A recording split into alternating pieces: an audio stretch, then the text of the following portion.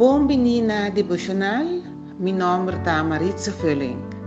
Laga nós vamos tender e alabar Deus junto. Me está dizendo o seguinte versículo. Mateus 5, versículo 3 e 6. Você está salvo para o mundo.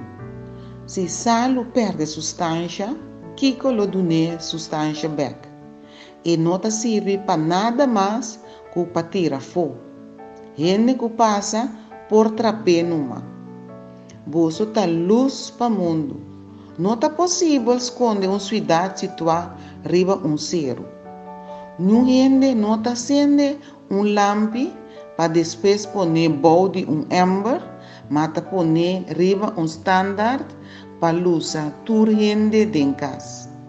Mes coisas assim, você mester laga, você lampi brilha para outra gente, para não mirar você bom obra não e alabar você tata de cielo. Mateus 5, versículo 3 e 6. Aleluia, tata santo danke. Me também de a presença, oh Deus, em nome de Cristo Jesus.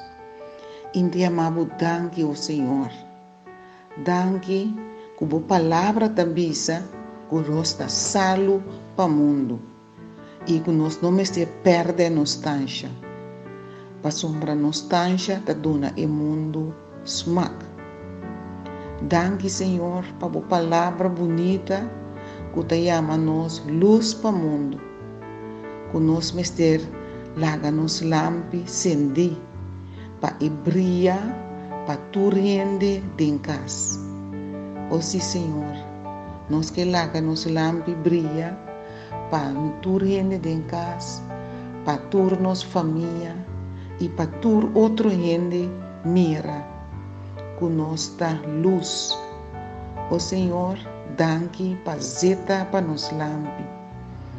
Para zeta assina nos lampi porque da acende e outra gente não por mira nos bom obra não para nos gaba nos mes, pero para não sinha e para não imitar e para não também arrepentir e decidir de seguir abo, para sombra abo ta Deus, para nós decidir o Senhor, para brilhar outra gente, para não também alababo de espírito e de verdade. O Senhor, me te pedimos bendicionar-nos tudo. Me te pedi em nome de Cristo Jesus. Em nome de Cristo Jesus, me te pedi. Amém. Danke por escuchar e sentir-vos livre para compartilhar com uma família, um amigo, uma amistade. Danke.